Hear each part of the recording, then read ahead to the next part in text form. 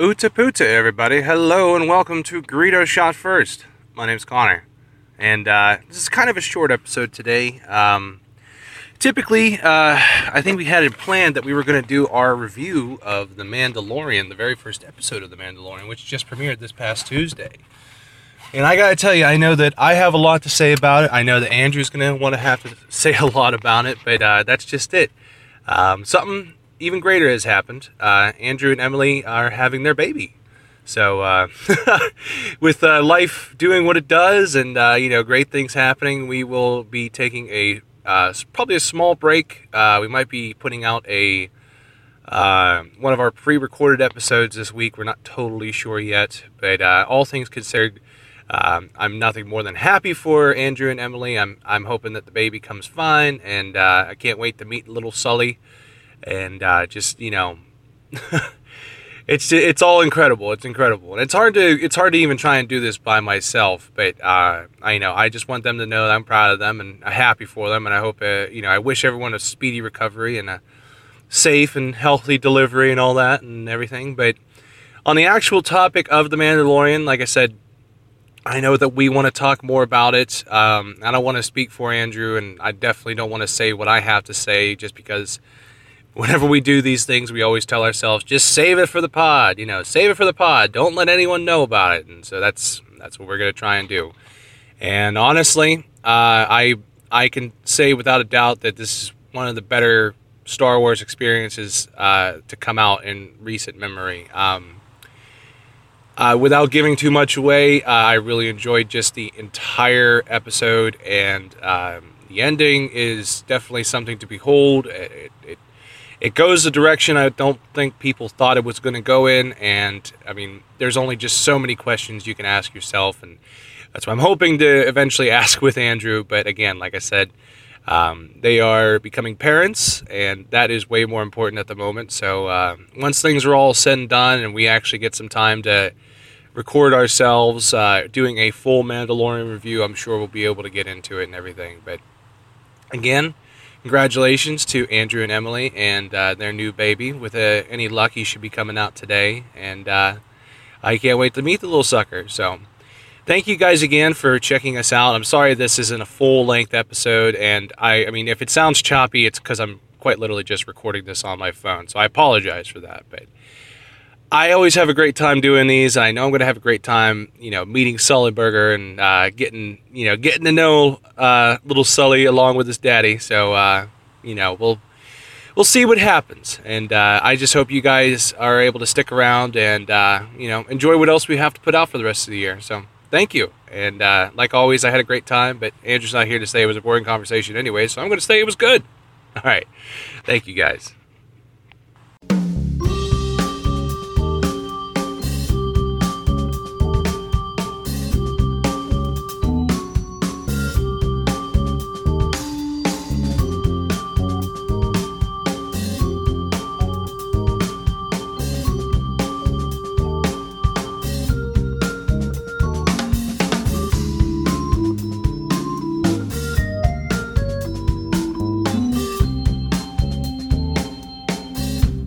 So, Andrew.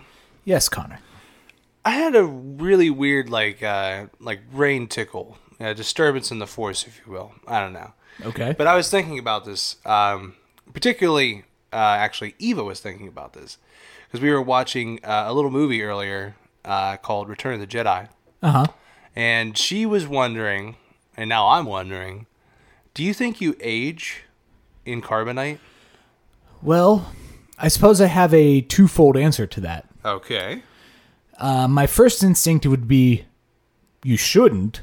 Obviously. You would just be, yourself. You would, you went in, you were frozen, and that was where, your life paused. You hit pause for a while, and then when you come out, you just hit play. Yeah. And it just picks up in the exact same scene. It would make sense. Objectively speaking, I think it's safe to say that in Star Wars Return of the Jedi, Han Solo does in fact age from Empire. And looks a little chunkier, a little more muscular. His hair is a little different. He lost his arm bracer things that he had on. Yeah, that's true. Well, actually, it's a fun point with that. Like, because I realized that too. Like, how does he go from like having his hands crossed to like up in like jazz hands, basically, like when he's frozen? And there is a point where you see the Ugnaughts actually take the handcuffs off of him.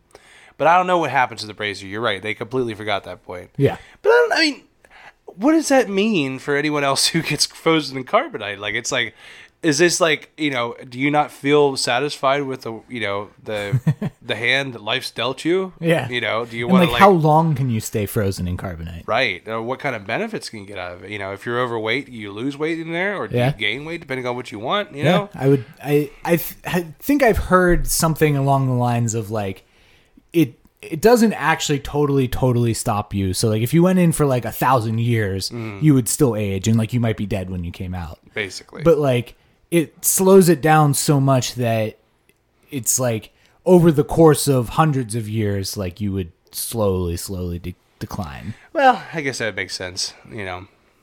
It's interesting. Have you ever heard like the fan theory that Indiana Jones is like the dreams that Han Solo has while he's frozen in carbonite? I think I have heard that before, and that's okay. I can buy into that. I can get behind that one. I like to think that he was dreaming of nice things. Yes. You know what else is nice? Is Uta Puta, everybody! Hello and welcome to Garrido Shot First. My name's Connor. I'm Andrew. And we're here to talk Star Wars, all things Star Wars, and anything even freaking related to Star Wars, in which today it is our 6th installment in the road to the rise of Skywalker. Our own road to the rise of Skywalker, if you will. We'll be talking about Episode 6, Return of the Jedi today. And that's right. Boy, am I excited to try and defend this sucker. I mean, I'm not going to come at you too hard. Oh, I know. Promise, but the problem is you're still coming at me. Well, I have my qualms with it. Fair enough. I mean, we've done our Empire discussion at this point. Hopefully, you've all heard our Empire discussion at this point. Yes. And I think you've seen the light a little bit on my point of view. Of course. But like, I would honestly even say that like, when I watch Return of the Jedi, I get filled with that nostalgia, like I transport back to, like 1997 anyway, like when the special editions came out. Right. Like, I mean, I can distinctively remember seeing Return in theaters multiple times when it was out for the special edition. I'm right there with you. I remember that too. It was exciting. And it's like, and if you're watching it in the right mindset, you can kind of rechannel that like youthful enthusiasm for it. Of course. Well, I always put it out there, like if I'm ever having a bad mood, I will look up the space battle of Battle of Endor, and like I always just grin, because it's just exciting. Everything else around it maybe not so much, but the space battle is where it's at. Yes. But I mean, let's before we put the cart before the horse and all that happy stuff, why don't you read us the synopsis for this sucker, and I shall do the cast. Sure. Another fun IMDb synopsis. Absolutely. Luke Skywalker, Mark Hamill, battles horrible Jabba the Hutt and cruel Darth Vader to save his comrades in the Rebel Alliance and triumph over the Galactic Empire. Han Solo, Harrison Ford, and Princess Leia, Carrie Fisher, reaffirm their love and team with Chewbacca, Lando Calrissian, Billy D. Williams, the Ewoks, and the androids C-3PO and R2-D2 to aid in the disruption of the dark side and the defeat of the evil Emperor. Well, spoilers. Jeez, they just like right up there. Like, just like, yeah. Well, I guess it's not spoilers though now. Yeah, I know. Now that we're living in a Rise of Skywalker era. This road, man, it's got a couple bumps in it. Anyways.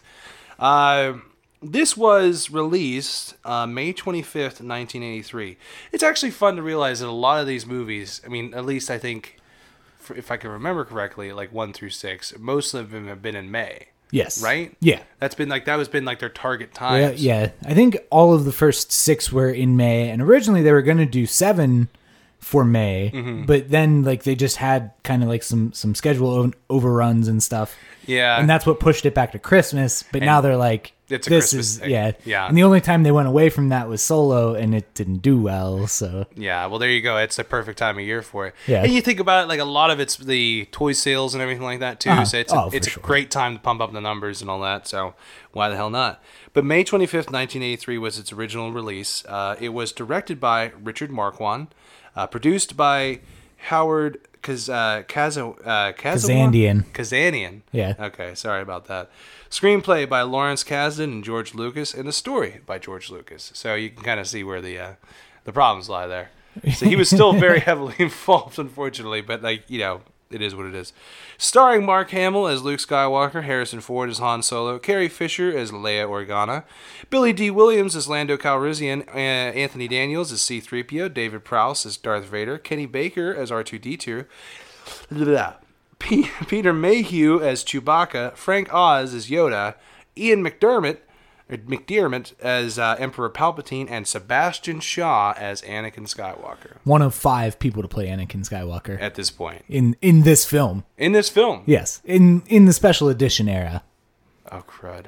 Yeah. All right. Yeah. We'll get into it. Yeah. Let's get into it. Yeah. Okay. But yeah, I wanted to be sure to actually include Sebastian Shaw in there, just because, you know, he does play a pivotal role towards the end. But let's not start at the end. Let's start at the beginning. Right. So this ridiculously elaborate plan that they have to save Han. Yes. I think we can kind of breeze through this a little bit, just because we've done a whole episode. We did a whole episode on it, so we kind of know how ridiculous and redundant it is. So everyone can stop making fun of me for it. But it is good theater. Oh heck yeah! No, I'm all about it. It's super redundant, super ridiculous, super not necessary, but it's exciting. Yes. It's very exciting. And it's also just the way you get to see all of your old characters again. It's like, hey, there's this person, there's that person, R2-D2 and C-3PO being them lovely selves and all this kind of stuff, right? Yes. Well, first of all, the movie opens up with just the shuttle going from the Star Destroyer to the new Death Star. Yes. Which was like, they didn't even like try and like tease it. They're like, hey, here it is. Here's a new Death Star. This is what's happening. Yeah. We're jumping right into it. Yeah. And I bet you anything, you might have had the same thought I did when I was a kid, and being like, how is that thing not destroyed? Yeah. You know, like all that happened was like half of it cratered off or something, right? Right. Yeah. So I always just kind of pictured it as like the damaged, you know, Death Star. I agree. And like even in that first shot when they're like coming up like to the loading dock or the loading bay, like there's just certain very small areas where like there's missing panels or whatever. Yeah. But like that whole section looks to be done. And like I always was really confused by that in terms of like that probably confounded or like compounded that sense of like well, why didn't you complete this? Yeah. Or whatever. Yeah. But how long does it take? I like that shot because, you know, you get to see Darth Vader come off the shuttle and everything, and the captain or whoever, the admiral who's in charge of the project at the time, you know, he has a good point where he's like, I can tell you his name actually. What is it? It's Moff Jerjerrod. I think I actually have heard that. Yeah. Moff Jerjerrod. All right. So Jerjerrod is there. And he's like, you know, the Emperor asked too much. I need more men or whatever. He's like, well, perhaps you could take it up with him when he arrives. It's like, the Emperor's coming here? Yeah. And it's like, oh, God. You know, well, we shall double our efforts. Like, the way he says it real fast. I love it. And it's like, we shall see, Commander. And it's like, the Emperor is not as forgiving as I am. Yeah. And like right there, it's like, typically he would have been choked out. Right. Right? But now it's like, you know, you think I'm bad. Just wait. Yeah.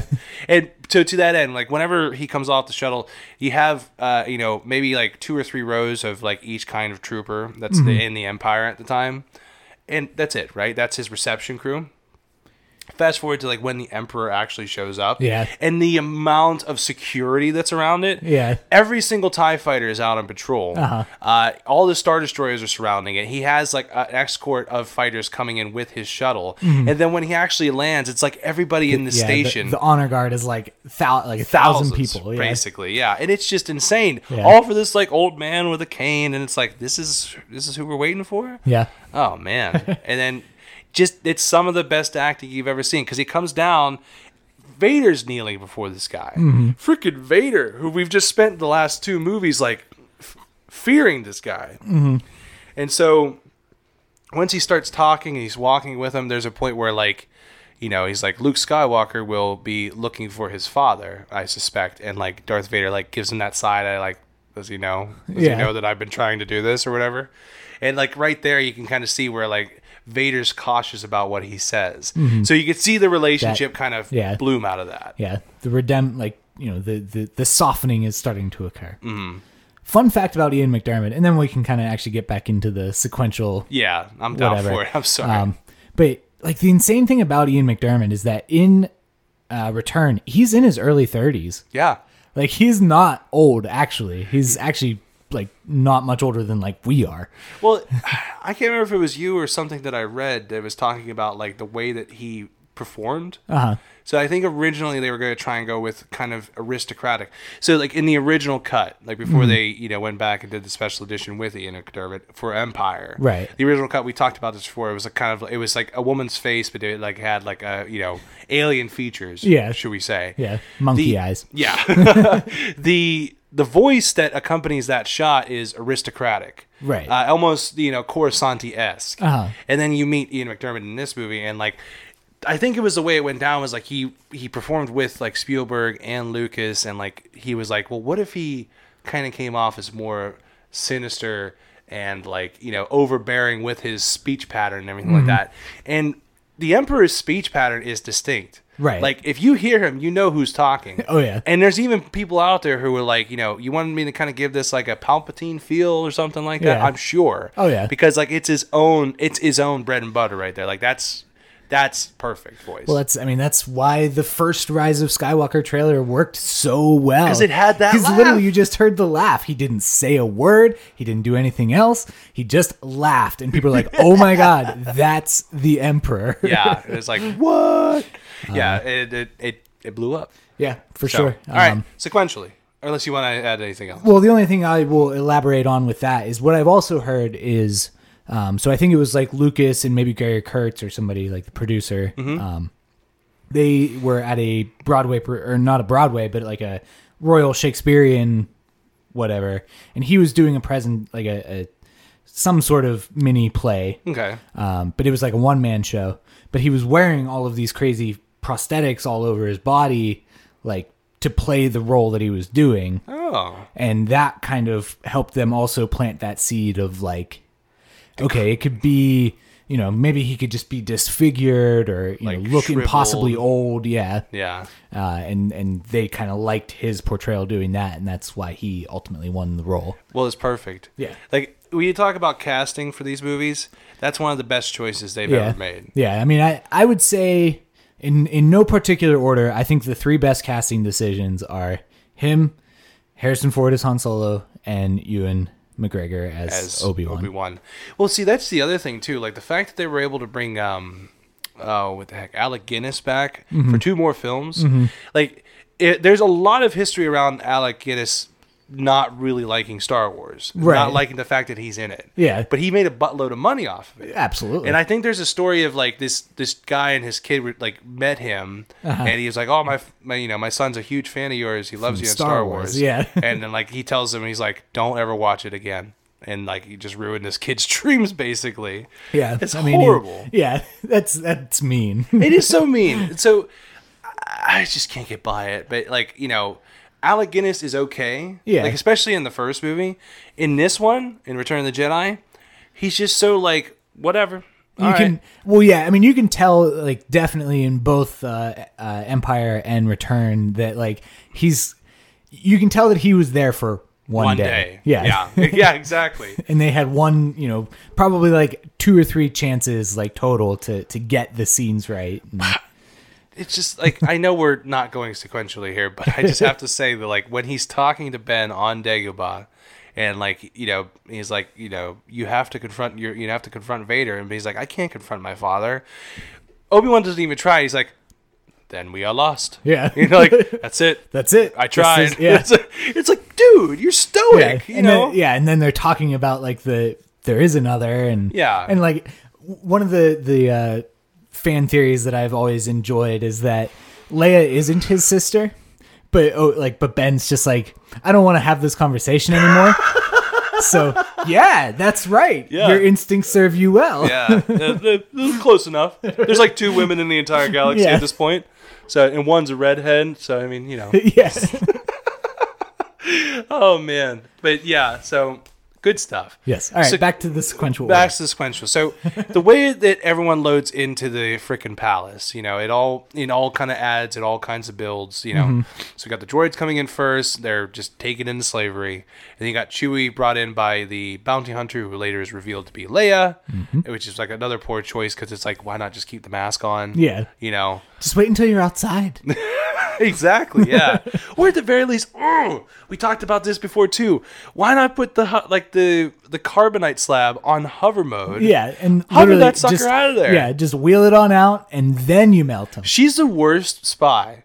I swear, like I really don't want to badmouth Carrie Fisher right now, but god dang it, like one of the first things you see after everyone's passed out, she like walks into like where the light's coming down the stairwell. What's the first thing she does? Yeah, she like clangs the wind chime. It's on the other side. Yeah. Like how do you just not pay attention? Yeah. And I get the idea they're supposed to add like, you don't want to make that noise. But it's like, come on, man. Yeah, she could have just not. Yeah, there's so many things they could have not just done. And that's one of them. Yeah. And then, so, all right, she gets caught, yada, yada, yada. He gets thrown into the thing. So when Han is defrosted, basically, he's unfrozen from carbonite. Right. He's thrown into the clinker with Chewbacca.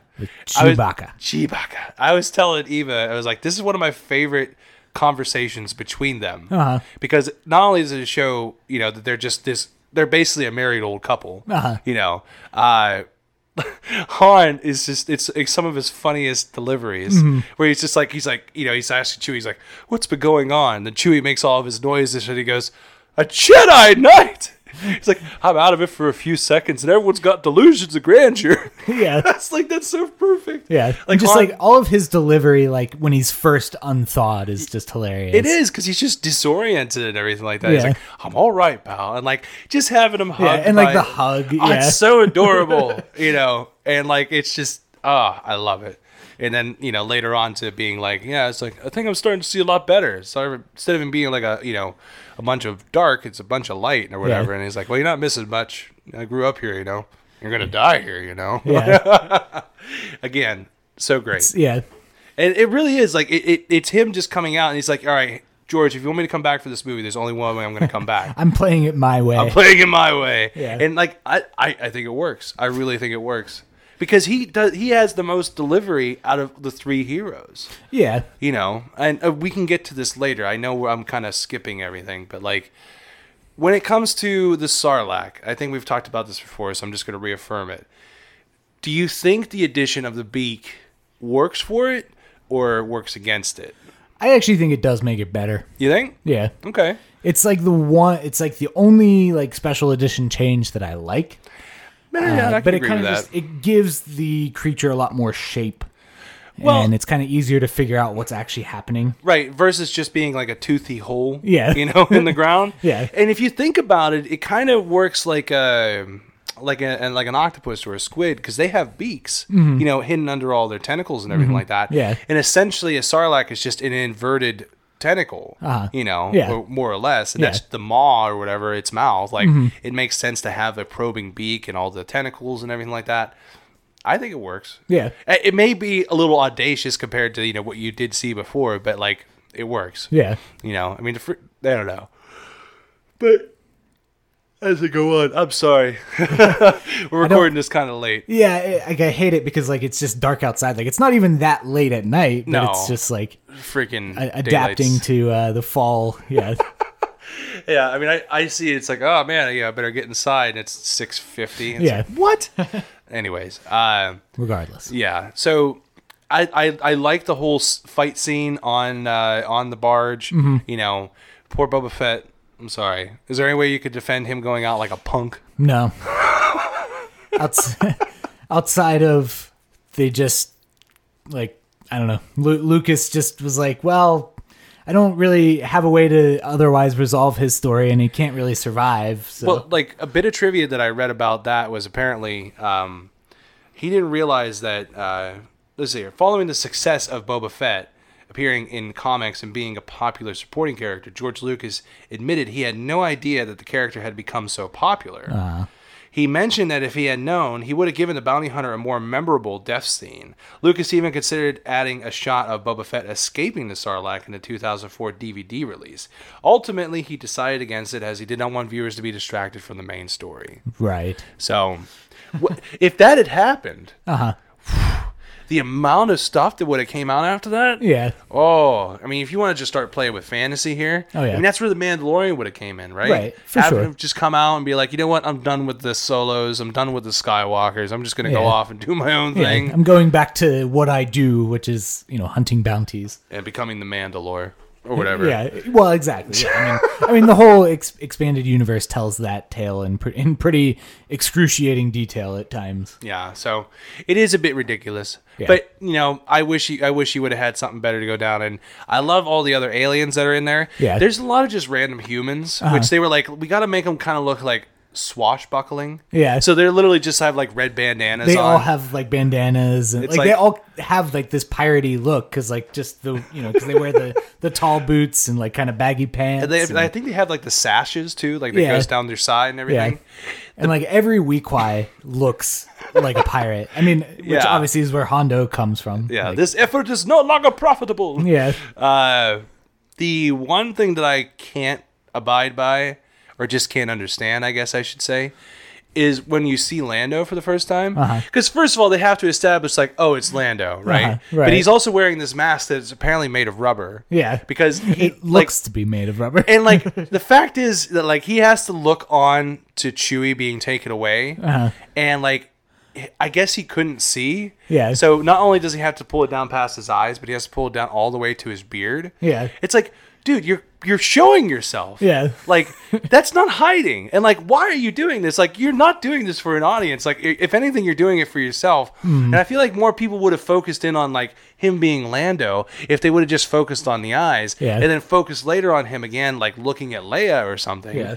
Like, they could have made it subtle, and his reveal would have been that much more exciting. Right. Like, there could have been a turning point on the barge or whatever, like, when Luke enacts his plan. Like literally just have that exact thing where he just kind of pulls it down. Yeah. But you save it for the barge. And then like Chewie like is like, oh, okay, it's Lando. Yeah. But for he's not doing it for anybody. He's doing it for himself. Yeah. And it's like, it doesn't make sense, bro. Yeah. Well, and like, I mean, this is something I've talked about before, but like one of the things that I love about Empire is that like they kind of do the hero shots at the start. Yeah. Like literally like, Luke rides up on his Tauntaun and like right into the front of the camera, and then he takes it. Yeah, and he takes his scarf off his face, and it's like, oh, it's Luke, our hero. Yeah. And like Leia gets a scene, and Han kind of gets a little bit of a chance where he like pulls the glass, like his goggles down. Yeah. And that's the first time you see him.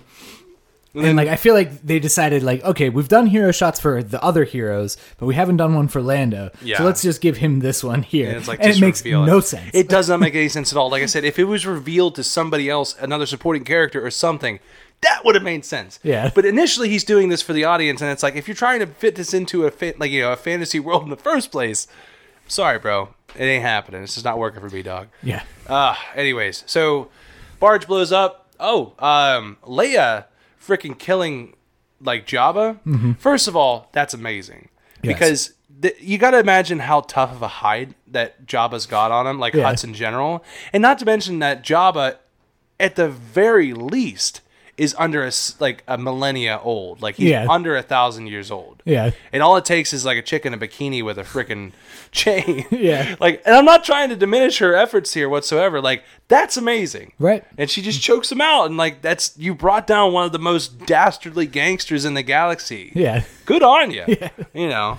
Which I appreciate, because they're kind of been like, you know what, like you've kind of been the damsel in distress enough times. Right. Let's give you a front row seat. So, let's make you That is one thing I will say. Like, I mean, we'll get into like the 3 acts of the end later, for sure, because we're going in sequential order. Yes, but that's one thing I actually do like about this film is that it truly gives Leia that authority and that like that ability to be active.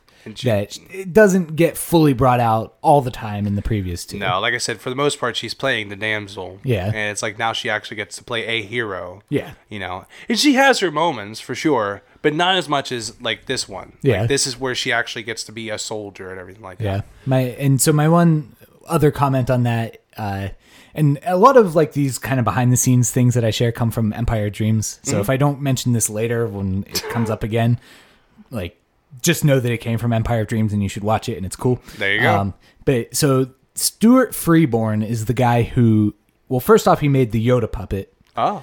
But he also made the Jabba puppet. Oh. Which was manned by like 6 people. I was gonna bring that up. Yeah, it took 6 people to actually work him. And there was a midget in the tail. Really? I'm serious. Oh my god. But so apparently, like in that scene where she's choking him out, like, you know, Leia crawls across him at one point, and like her like high heels like actually pierced it. Yeah. And like cut the midget in the tail. Oh.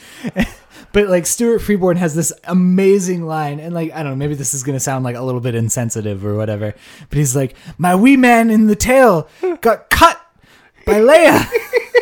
And like he's like this, I don't know if he's like Scottish or Irish or whatever, but He has an accent, Yeah. in other words. That's funny. yeah. Well, what the hell?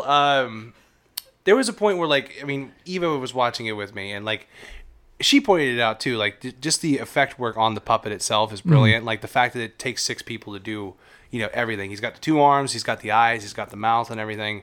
The tail, in particular, is what she gravitated towards, because the point where, you know, Luke comes in and wakes everybody up, and you just see that tail, like, it has that slow kind of like snake slither to it.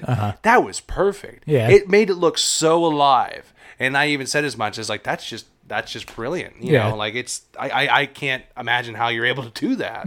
But, you know, and we both kind of called it out, and we was like, yeah, that's cool. Yeah. Okay. Fast forward to, I guess, The area. This is probably the part that we've already also kind of covered. So we have Luke going to Dagobah, right. which is intercut with the arrival of the Emperor. Yes, I guess we did kind of cover it. I will add one fact to it. Okay. Did you realize that Yoda is the only Jedi to die of natural causes? Yes. Really? Well, I mean, It makes sense. it does make sense. Yeah, because you never just like, it's like, you know, they told me it's malignant or whatever. Like, it's never gone that far. Right, for sure. You know.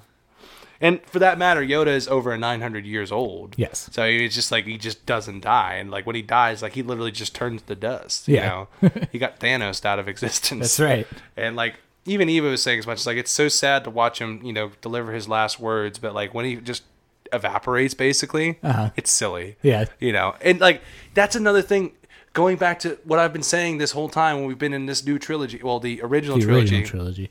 You have to work with what's given, because all you've ever known is these 3 movies, and then Phantom Menace rolls around, Qui-Gon Jinn gets a blade through the gut, and you're like, why is he still here? Yeah, why right? didn't he just discorporate or it's whatever? like, why? Maybe he's just like, you know, it's just not a mortal wound or something. Yeah. I don't know. But I'm getting ahead of myself. Yeah. I'm just complaining at this point. So one actually thing that I'll add to that is they weren't entirely sure what they wanted to do with Yoda in this film, but the reason why they decided to kill him partially was because like the actual prop of Yoda was just kind of like deteriorating. No. Yeah. Oh. So they were kind of like, well, we can't like, you know, there. I mean, I think you've even brought this up, like that there was an original draft, or no, actually, I think this was our friend Brandon. Okay. Maybe. I swear, somebody told me Someone this said in a text something. message, but the original concept of like for the end of the film was that like both Obi-Wan and Yoda were going to come and like appear during the final battle and actually become real again. Yeah. Be reborn. But they partially scrapped that idea because like the Yoda puppet had just deteriorated, and they were like, well, we definitely can't like do action with this. Yeah. So it is also sad because it realized that like when like Yoda's in bed, he has like a lazy eye almost. yeah, And it's exactly. like, I was trying to like put it in my head there when I was watching it. I was like, all right, maybe he's just looking to the left. But then I'm also like, no, I think that eyeball's just not working. It's not like they don't work in tandem anymore or whatever. So. Yeah, so it's like, it's like 900 years old, pretty old. So exactly. all right, so then from all that, we get back to the Rebel fleet. And everyone meets in the chamber basically, and it's a big deal, and we don't realize it at the time that it's a big deal, but Mon Mothma, whose figure we've never even heard of before, right, comes out, and apparently she's the de facto leader of the Rebel Resistance, the Rebel Alliance. We've never seen her up until this point. Now you go into all the lore that comes after this, and she's huge. She's important. Everywhere. Yeah, she is the figurehead. Yeah, but for this, both in kind of the prequel era as one of Bail Organa's allies. Yeah, and Padme's allies. Yeah, and then she goes on to become like the new chancellor after the movie's all said and done. Precisely. But regardless, you get to meet her. You get to meet Admiral Akbar, as well as Captain. Is it not? No. General Nadine. Yeah. Madine. Yeah. And there's Num. Num. There's a fun fact about Nadine, however you say it, the blonde guy. Apparently, if you look at his facial hair, like the blonde beard that he has, it's fake. The reason they added it on is because they made his action figure after the shots were already took, and he had a beard for some reason. And so they're like, well, we can't do this now. And so they scrapped all that, went back in, and reshot it with him with a fake beard. That's the only reason he has that fake beard in the first place. And Eva spotted it right away. She's like, why is he doing that? And it's like, well, and I told her the whole story. And it's like, oh my God. So you see how much the toys have an effect on this thing? Yeah. Boba Fett alone, that was one of the reasons. Yeah. Sorry. But it's a great point. And Mon Mothma is just super serious about everything. When she says the many Bothans die, you could just kind of see it in her eyes. It's she kind of has the 1,000-yard stare. Yeah. But then all of a sudden she just stops talking. Yeah. And she's like, okay, that's all I need. Thanks. Let's bring in fisheye guy here. Yeah. And Akbar comes off as gruff and cool. Madine, I can give or take. Yeah. He's a generic go-to guy. Yeah. But yeah, I thought it was pretty straightforward. Also, this was the golden year of technology for the 80s, because I think every 80s movie had the same CGI, if you will, or computer animation. So when they show the Death Star and they show how the Forest Moon works and how the shield generator works, all this kind of stuff, Eva was like, why? Why is this working like this? Why? It looks like it's so stuck in the 80s. I'm like, well, yeah, this is basically Skynet. Yeah. Yeah, it's Skynet, or it's the company from RoboCop or something like that. This is their digital effects. Because honestly, you don't want to go back and watch A New Hope and see what kind of diagram they have for the freaking Death Star, which is basically just a game of Pong. Yeah. Oh yeah, this is the technological advancements that they have now. Right. But, just the notion that it is this floating thing, and it's cool. It is 3D illustration or whatever. But I personally think it's kind of cool. But again, it is dated to the timeline. And you look at in The Force Awakens now, and in Last Jedi when they have their hollow, the hollow boards or whatever, that it kind of resembles that, but you could tell it's more efficient. Yeah. But I don't know. And they're trying to be a little bit more forward thinking about it to make it, yes, obviously they are paying homage, but they're kind of trying to make it look like a more realistic depiction of it. Oh, for sure. Well, to that end, realistic depictions, the very next shot after, everyone comes in and does their whole thing, when you see the hangar. That's one of my favorite shots in this. Because I love seeing all the ships just basically scrunched in there. You see Y-wings, you see A-wings, you see a B-wing, you see the X-wings, you see the Millennium Falcon and the Shuttle Tiberium there. It's all cool. Yeah. And just you get that point where Han and Lando are walking out, and again, special editions. I want you to have her. Yeah, Blu-ray, all that stuff. You could totally tell it's just a matte. It's background. a matte. Yeah. Well, that's a true story for this film. The actual life-size Falcon that they built, is not in it. Whoa. Yeah. Wow. Yeah, the full-size Falcon from A New Hope and from Empire does not appear because they used it. They filmed some scenes where our heroes were also going to escape a sandstorm on Tatooine. Yeah, before leaving after God. I remember seeing something like that. Yeah, and so they parked next to each other. Luke's X-wing and the Falcon are set up next to each other, and they built it and they set it all up, and then they cut that subplot, and so the only full length image that we get is either the model for the battles, or that matte painting. Yeah. And then there's and then every other shot is just the cockpit. Yeah. Right? Yeah, exactly. And like, so like, even like, it actually kind of bothers me, like in the scene where Han's just like staring longingly at the ship and says, "Why do I get a feeling I'm never going to see her again?" And like, it's because you're not seeing it even now. It's just a painting. That's funny. I like that. So yeah, that all happens. Everyone splits off. They do their thing. And then the shuttle goes to the Death Star, and they're like, yeah, everything is proceeding as I have foreseen, or whatever, all this kind of stuff. And somehow they're able to work their way in with like an old code, but it clears, it checks out. Yeah. And then stupid Piet. Piet, you had such a promising career going, and then you had to let him get away. I was about to clear them. And they get onto the Forest Moon. Now, I love the fact that, like, this also suffers from what a lot of, like, late 70s, early 80s movies suffer from, is the fact that, like, when you say a certain time, or, like, you want to shoot at a certain time of day, it doesn't work because you can't film in the dark. I'm thinking mostly of, like, there's a line that Han gives to the rest of the rebel troopers, where he's like, "We'll meet at 0300." Yeah, that sounds like that would be the middle of the night. It does. I mean, 0300.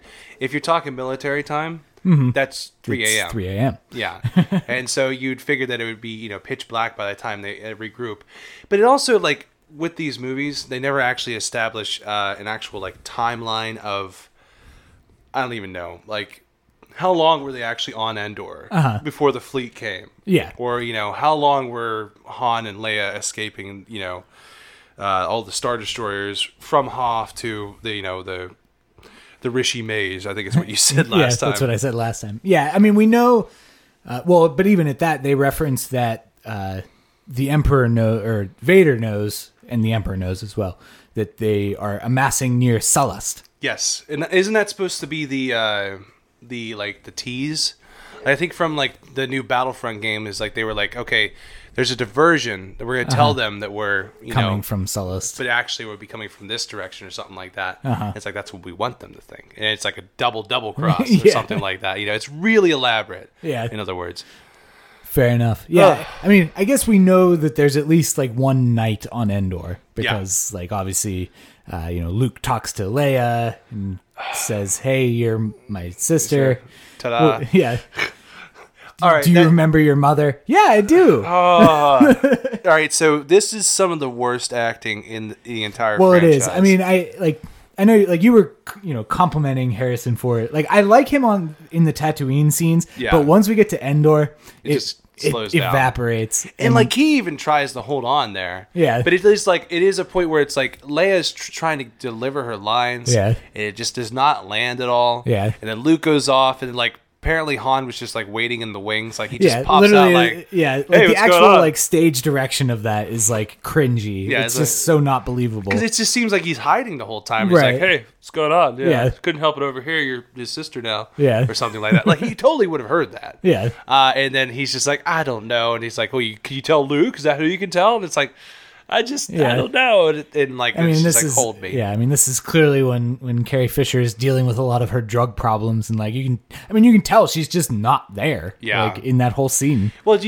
have you ever heard of there's a thing, if you look online, like, there's a point where, like, in Empire, like, Carrie Fisher has her hand on Harrison Ford's shoulder, but like, apparently her pinky nail she has a like bit extra long. Coke nail. Yes, it's a euphemism for it. But yeah, that's where it was like, maybe that's why Empire was so good, because like the quality of Coke just died in '83. That could be. It could be. For all like, I know. In 1979 and '80 would have been like the height of like the disco era. Yeah, and like Studio 54. Yeah. Everything's going on. Yeah. And just, oh yes, ladies' night, and then just ladies' night just kind of just never stopped, and that's where we're at now in 1983. Yeah. But yeah, so that's not any of the best acting. Like, some of the best acting in that entire like diatribe between like Leia being found by the Ewoks all the way to like the actual shield generator, basically is from C-3PO. Yeah. This is where C-3PO finally gets to have a bit of comeuppance. Yeah. And at one point, like, everyone's they get out of the net, and they're all held at spear point by the Ewoks, And all of a sudden, like, he just comes up, like, holding his head for whatever reason. He's a droid, but he's like, oh, my freaking head. And everyone's just like, ooh da, doing their thing. And it's like, and they just, one of the best lines, I do believe they think I'm some kind of god. And, like, there's also another episode of Clone Wars where he was a god before, you know? I don't know if you remember that one where it was like the droid tales or something like that, but it was so well done. And it was just him trying to decide how society should be run. Yeah. And like I think that was him just thinking to himself, like, I've done this before, but it didn't end well the first time. Yeah. And, you know, just between him and Luke, and like Luke's like, tell him if if you don't release us, you'll use your magic on them or whatever.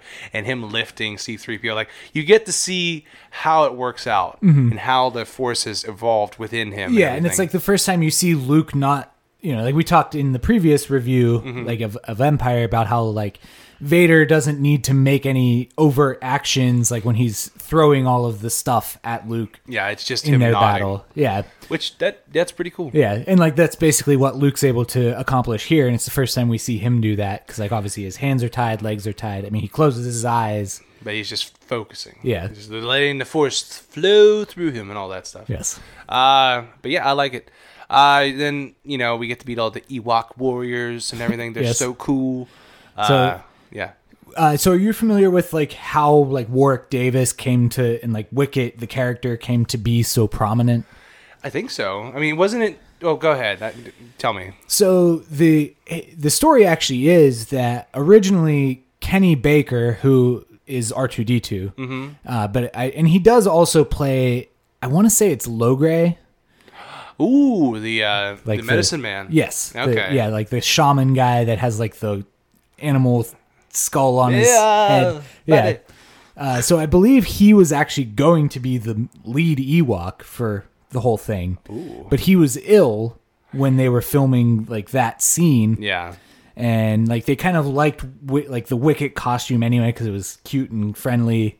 More kid friendly, yeah. For sure. Yeah, as opposed like because Logray is kind of a little scary and. Well, yeah. And I forget who. There's like the actual like chieftain is played by Jack Purvis, who is also in all of the movies. He was like an Ewok in the first one. He was an Ugnaught in the second one. You mean a Jawa in the first one? Yes, sorry. Okay, yeah. A Jawa. I figured they were on Tatooine. I was like, what? But yeah. And so they were just like, yeah, that one's cute. Put him in there. So. And like, I mean, Warwick Davis was like 12 years old. Yeah, he was just a kid and he loved it. And so this is actually another little fun fact. Like I learned about this when they did Triple Force Friday because Warwick Davis was in charge of it. He was the host of the live stream. The MC, and he was talking about when when Return of the Jedi came out. It came out in England, I think, either before or after. I want to say after, like, the original release.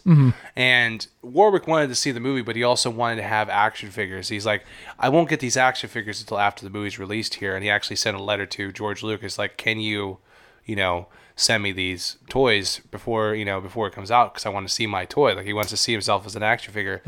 The movie was released in England or Europe in general, June 2nd. 1983, which is my birthday. Not 83, but still. Yeah. June 2nd. That's cool, man. Yeah. I got some kind of nice. Star Wars tie-in. Yeah. It's not Cascado anymore. So good. But that's cool. And I mean, I always just like Warwick Davis in general. Like, you could tell he's been a true fan since he was a kid. Yeah, such a good brand ambassador. Exactly. I toss that out there a lot, but I mean, it holds. No, it's perfect. Yeah. And like he could play like when he actually plays himself, basically, and I think. Phantom Menace and Solo, for that matter. They're the same character. Yeah. I love it. Like he's just reacting with the crowd and everything. It's awesome. Yeah. But to dive a little bit further, so Luke is just like, all right, peace, guys. I'm out. We snuck on this moon, but I can't stick around. Yeah. Goes and turns himself in. It's like, well, we didn't know the rebels were here before, but now we do. How did you get here? Yeah, and I like the base commander is like, yeah, he says he's alone, but we don't believe him. Yeah, it's like, yeah, your instincts serve you well. Once again, you must have a promotion or something. Yeah. But yeah, and then like that's a good moment because when like the dialogue between him and Luke, like Vader and Luke, like Vader really wants Luke to join him, or at the very least acknowledge him. Like, you could see that in his mannerisms at some point, and it's just like, I'm here to save my father, not you, that kind of stuff. And it's like, I don't know.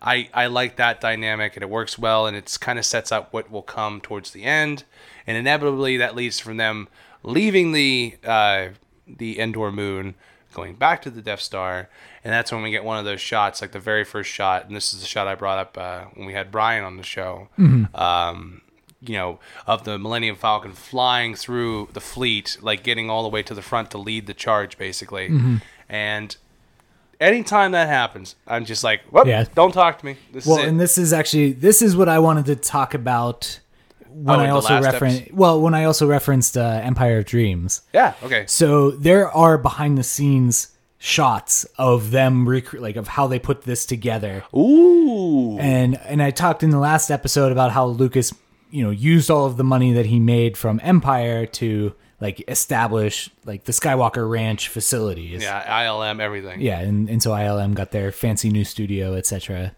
And like that's where this comes from. Wow. Like, so I mean, so I do, you know, there is that question that we kind of raised, like, oh, is all of like that fancy flying from the Falcon in Empire, like, is that from the original cut or not? Like, we'd have to really somehow, go back. Find the original cut to verify.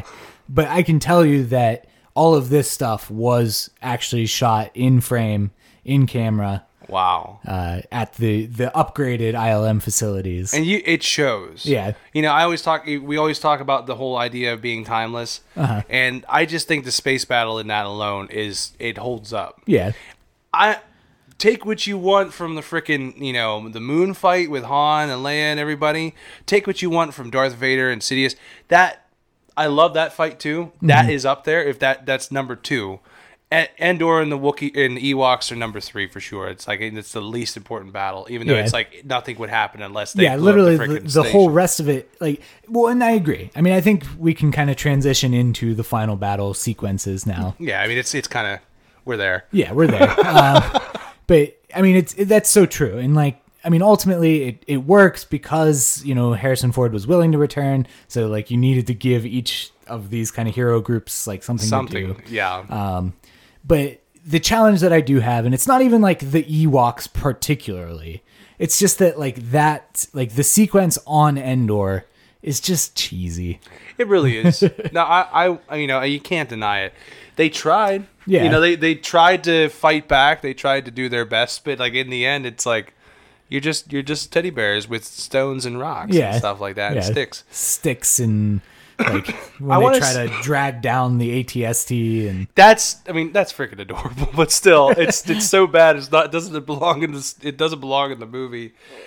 I like to think, like, if I had to try and defend, you know, the bows and arrows of, you know, the Ewoks and everything like that, I'd have to try and think that, like, okay, it's just your regular piece of wood. It's a branch basically that they're making their arrows out of, right? But their marksmanship is so good, right, that they shot between the pressure points. Like they got in between the armor, were able to get to the vulnerable meat underneath. That's what I choose to believe. Well, and I can follow that. Also, they're getting hit with rocks in the head and stuff like that. Yeah, and not to mention like how terrifying a death it would be to just be beaten by like giggling Ewoks. Yes. Like when the 2 stormtroopers fall over and all the Ewoks pile on top of them, like, oh yeah, it looks playful. Yeah. But look at it from a sadistic point of view, and it's like they're being bludgeoned to death by smiling bears. It's like that's That's the stuff of nightmares, man. But yeah, that's enough defending the Ewoks. I love the space battle. I said as much. Let's talk about Darth Vader and all them. Real quick, sorry. Sidetrack. Fun fact. Ben Burt appears in Return of the Jedi. Yes, he does. That? Yeah. He's one of the officers. Oh, he's a specific officer. He has a big line. Oh, yeah. Freeze. Yeah. That's him. And apparently he tried to recreate the Wilhelm scream. Yes. When he fell behind. Well, yeah, this is like the first... and like they've used this mix in subsequent Star Wars films. Yeah. Both in the prequels and I think also now in the sequels. And he calls it something different. It's his scream or something. Yeah, but it's not like the Birdian scream or anything. Right. But it's just like it's like a name that he ascribed to it. And it's like, well, this is my take on the Wilhelm. I like that. Yeah. Because, I mean, there are different versions. Yeah. Extended, shortened, all that stuff. Yeah. But yeah, I like the fact that Ben Burtt was able to finally make it into a film after we've been talking about him for so long. Yes. You know, and a lot of this wouldn't be possible without him. Right. But yeah, so going back to the throne room, Palpatine, Vader, Luke having this big long discussion. And Palpatine is just super arrogant and super pleased with himself. I can't believe that like the set that they were on was still in place when it was done, because he's just chewing scenery the whole time. Yeah. Oh my God. He's so. He's just so charismatic, like charismatic in such a weird, creepy way. Yeah, which I mean, that's exactly what they wanted. They wanted to work for the character, and like, it's just the fact where he was just like, "It was I who leaked the location," and like all this kind of stuff is like, "Oh, I'm afraid the shield will be quite operational when your friends arrive." Like, he sounds like a crazy old man. Like, if you just met him on a street corner and he was holding a sign, you know, it's like, "Can I help you across the street?" He's like, "You underestimate my power." That's right. like, It's like, well, you're holding a cane, you know. It's like, I could help you. Just trying to get my Boy Scout thing, you know, my patch. But yeah, I love his charisma. I hate the fact that they had to ruin the final shot of the fight and everything with the special editions. No. It kind of works. I begrudgingly admit that it kind of works. Yeah. Because if you're thinking about, like, you know, what the scene meant to Darth Vader and, like, seeing his son basically just being roasted, like he's cooked alive. And, like, it is him just being like, you know what, I've had it with this. I'm finally done with this. No, I'm not standing by. Yeah. No, I'm not taking this. And then doing that, no. But it's not as ambiguous as Revenge of the Sith. Right. It's much more subtle, I think. Well, but the challenge is that he basically says no twice. Yeah. So, like, whenever he first kind of, like, he's like, you literally see him kind of shift his gaze from, like, looking at the Emperor, like, with respect, to looking at Luke, and then he looks back at the Emperor, and he says, no. Like, and he looks back down at Luke, and then he looks back up at the Emperor, and that's when he has the no. Yeah. But it's like, he's already established.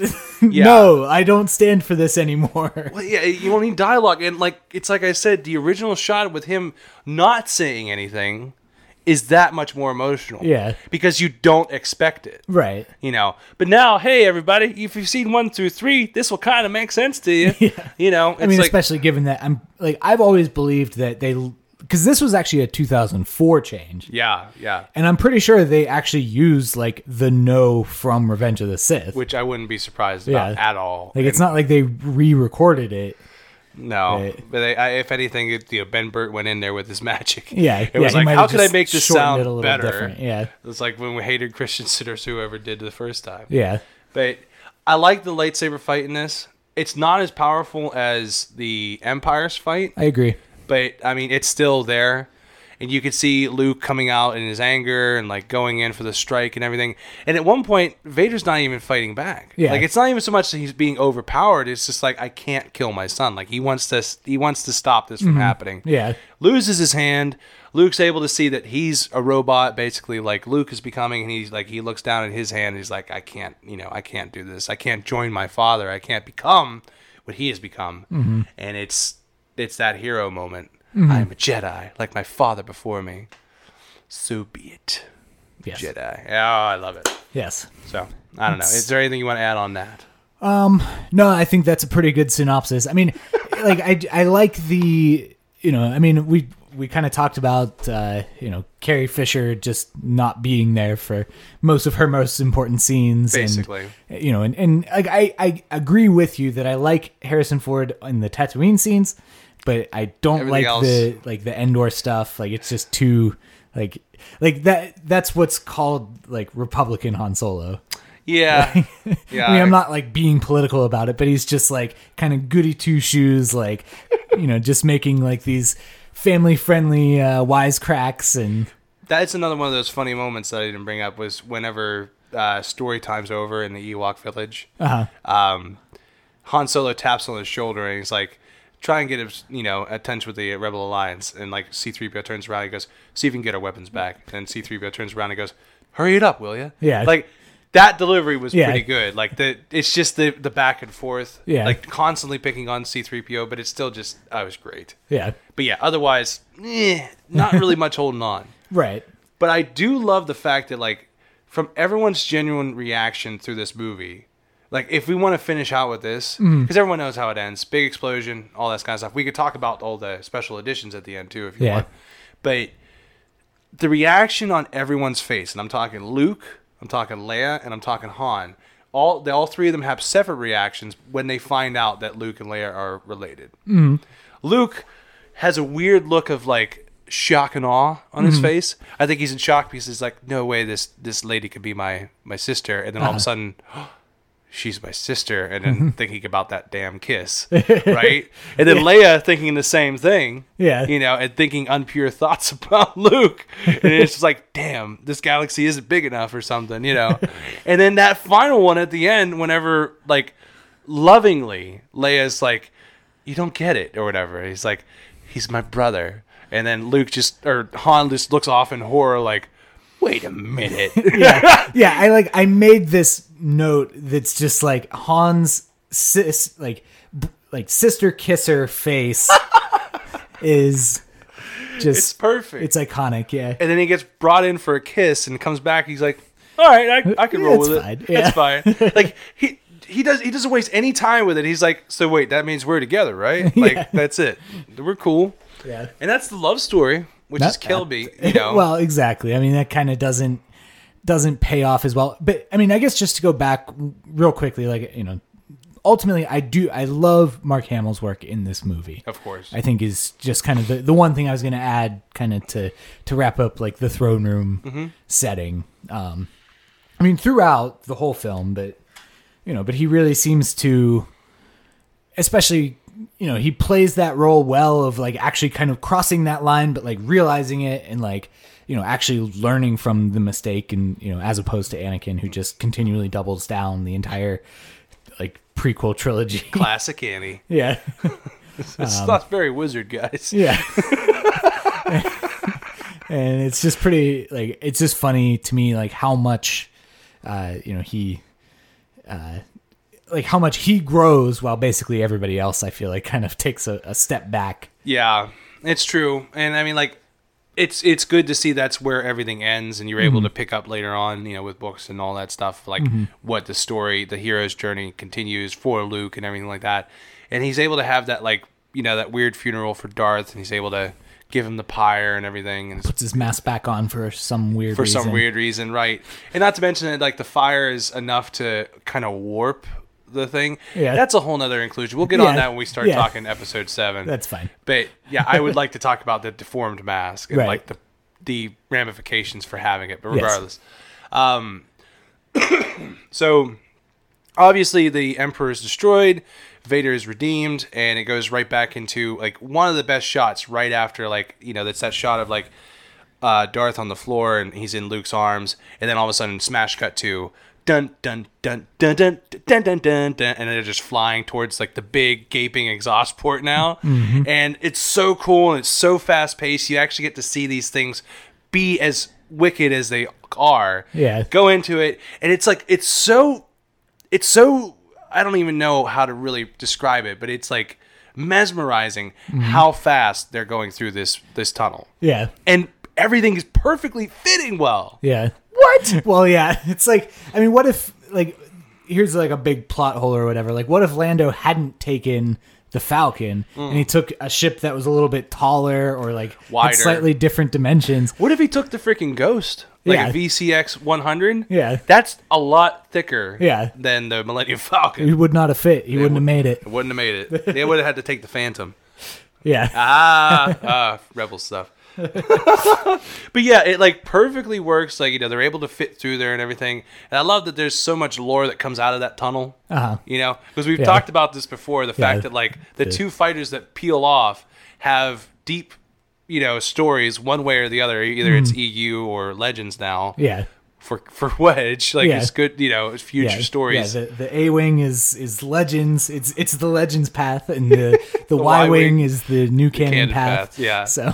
But it's cool, and I mean, Wedge just being Wedge, he's already a badass, and just taking out the the power generator on the left tower or the north He's already tower. on his way out. Already on his way out. I love that line. And like one fun thing is that this is the first movie where Dennis Lawson's actual voice is used. He does his own, which is insane because he's dubbed in the first two. And and then when we talked about like fake Wedge and all this kind of stuff. And like not to mention fake Wedge from the first movie. So, oh well, that's a whole nother story. Yeah. But yeah, I love the explosion at the end, and I do kind of like the fact that they added like the giant shockwave. Yeah. Because it's not so like it doesn't look as internalized, like because it's just like when you see it from the moon, like. You can kind of see a piece of like it looks like fabric like turning slowly. Yeah. And it's like, oh no, that's just it's just the side of the Death Star or whatever. But it's like I don't know, I can see it contorting. Like, it looks like it's just a piece of cloth that fell off. Yeah. And that's basically what it is. Yeah. But so they made the explosion look better. What's your opinion on the special edition editions of the scenes at the end? All the scenes at the end. I mean, by and large, it's not my favorite. I mean, I think I've talked about it on the show many moons ago that I was excited about it at the time. Yeah. Just because, like, when we see, like, Naboo in particular, it was like, oh, like, we've seen, like, there were pre-production photos that... Been there. Yeah, that suggest this is where episode 1's going to take place. And, right. In kind of understanding that connection, and like I guess Coruscant's fine. One thing I literally never noticed until this watch through is there's like they're pulling down this big Palpatine statue. Right. I was hoping you'd bring that up. Yeah. Because that's the prologue in the first Aftermath book. Yes. We'll be getting into that actually relatively soon. Yeah. So pay attention for that. But the prologue of the first Aftermath novel is about the citizens of Coruscant pulling down this statue in the background of Palpatine. And it's so cool because it's one of those details like you don't notice if you're not paying attention for it. And Coruscant's already bustling. It's already like mad, crazy. But like you see that part and it's like, yes, like if anyone's really affected by this, it's Coruscant because that's the center of the galaxy as far as everyone's concerned. Like, they have the government there and all this kind of stuff. The Imperial Palace was there. And so like, him just reigning over the people like that makes perfect sense. Yeah, absolutely. I loved it. Yeah, and it was like, that's a cool deep dive. But I agree that you don't need Naboo. If you kept Tatooine, Cloud City, and even Coruscant, like Coruscant would work. Yeah. But Naboo was not necessary. Yeah, or the Gungans. Yeah, it kind of ruins it. And the only other thing I'll say that I don't like is, by adding that scene, they had to they put a new musical piece in. Which, okay. Nothing's ever going to top Yub Nub. Yeah. I agree. I go to sleep listening to Yub Nub. Yeah. But, But what just bothers me is that, like, the existing scenes that they do intersperse, like something like the dancing scenes. Yeah. Like, everything's out of rhythm now. Yeah. Because it's a different song, and, like, whoever did the photo editing, like, didn't care to... They didn't pay attention whatsoever. Yeah. So. Well, Eva, one of her last, like, remarks towards the end of this, she was remarking at the fact, like, are those Stormtrooper helmets that they're playing on? And I was like, yeah. And she's like, that's vicious. I was like, yeah. Well, it's like, you don't want to mess with these guys. Yeah, just think about what the Ewoks are going to do with all those Stormtroopers. That's a lot of meat, buddy. Yeah. Let's get the salt out. Yeah. We got a big winter coming. Yeah. A nuclear winter. That's besides the point. Oh, man. You beat me to it. I was about to say it. But so I guess I'll just point out, like I kind of alluded to this earlier, this film features 5 people to play Darth Vader / Anakin Skywalker. You want to list them? Yeah. Go ahead. So you got David Prowse. You've got James Earl Jones. You've got Sebastian Shaw. Then you also have Bob Anderson, who is the stunt guy. Is he doing the sword work? He does all the sword work. Okay. And you can always tell when it's him and not Prowse because he's short. Yeah. Like, he's about as tall as Luke. So, like, there'll just be these weird scenes where, like the same height. Yeah, where they're about the same height. And then, obviously, you have Hayden Christensen. I hate that it's obvious, though. It doesn't make any sense. No. It doesn't make any sense. What? It's not like he got trapped in that time frame, Andrew. Dang it. Like, okay, he burned, man. Why wasn't he just, like, scarred up? Or... him being older is like, yeah, well, he was still alive technically, and he was aging technically, even though he was technically burned. But why? Well, this will be like my I'm not saying I agree with this or disagree with this, but if you're a big fan of, and to segue into what we kind of end with, my favorite line from the movie is, "It's true," from a certain point of view. Yeah, because with that line, you basically took the entire franchise. It was like, all the stuff you took for fact? It's like 80%. 80%, I might have flipped a little bit here. But so the argument is, of course, from Obi-Wan's perspective, from his point of view. Yes. Is that that Anakin Skywalker died in Palpatine's office when he converted and all that. So that's the reason why it would be him in, his Revenge of the Sith getup. I hate the fact that I like that. It actually makes sense. Well, I kind of agree. And normally I'm not a fan of that kind of line of thinking. But still, that's, from a certain point of view, that's logical.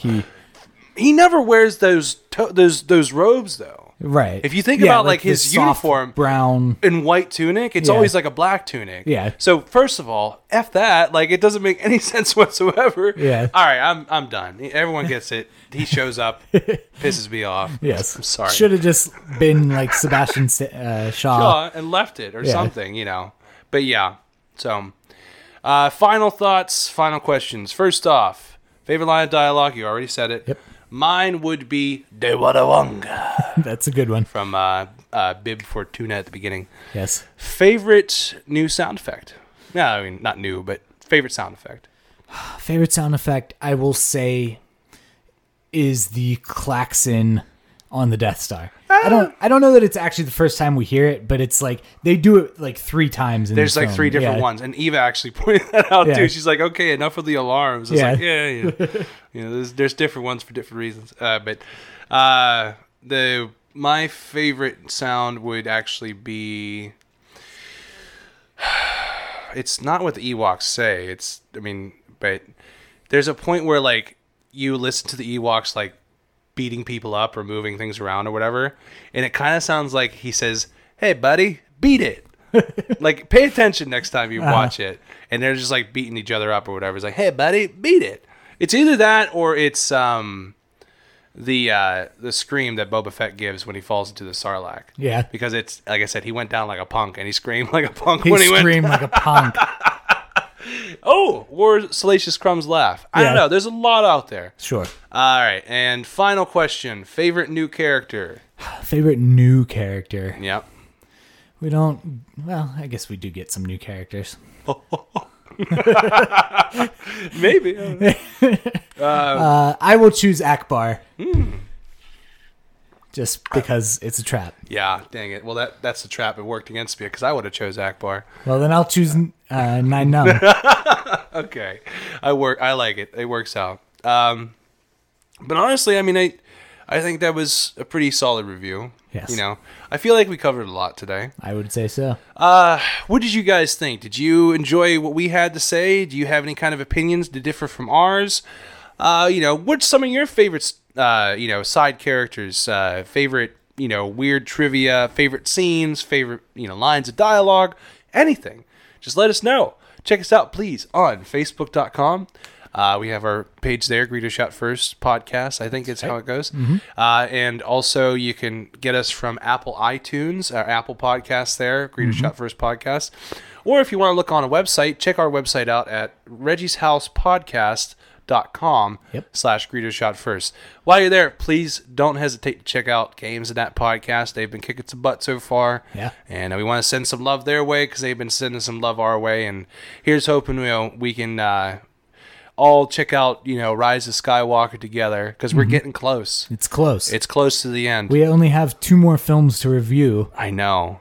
And with it, this is going to be interesting.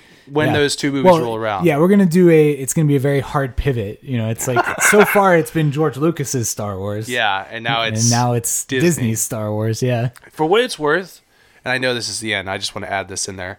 If you really think about it, over the X amount of episodes we've done, we don't talk about Force Awakens at all. No, we talk about Last Jedi. Yeah. But, yeah, we definitely talk about Last Jedi, and we'll get into that and why I think it happens the next time we sit down to do Force Awakens, which will be coming out 2 weeks from whenever you're hearing this.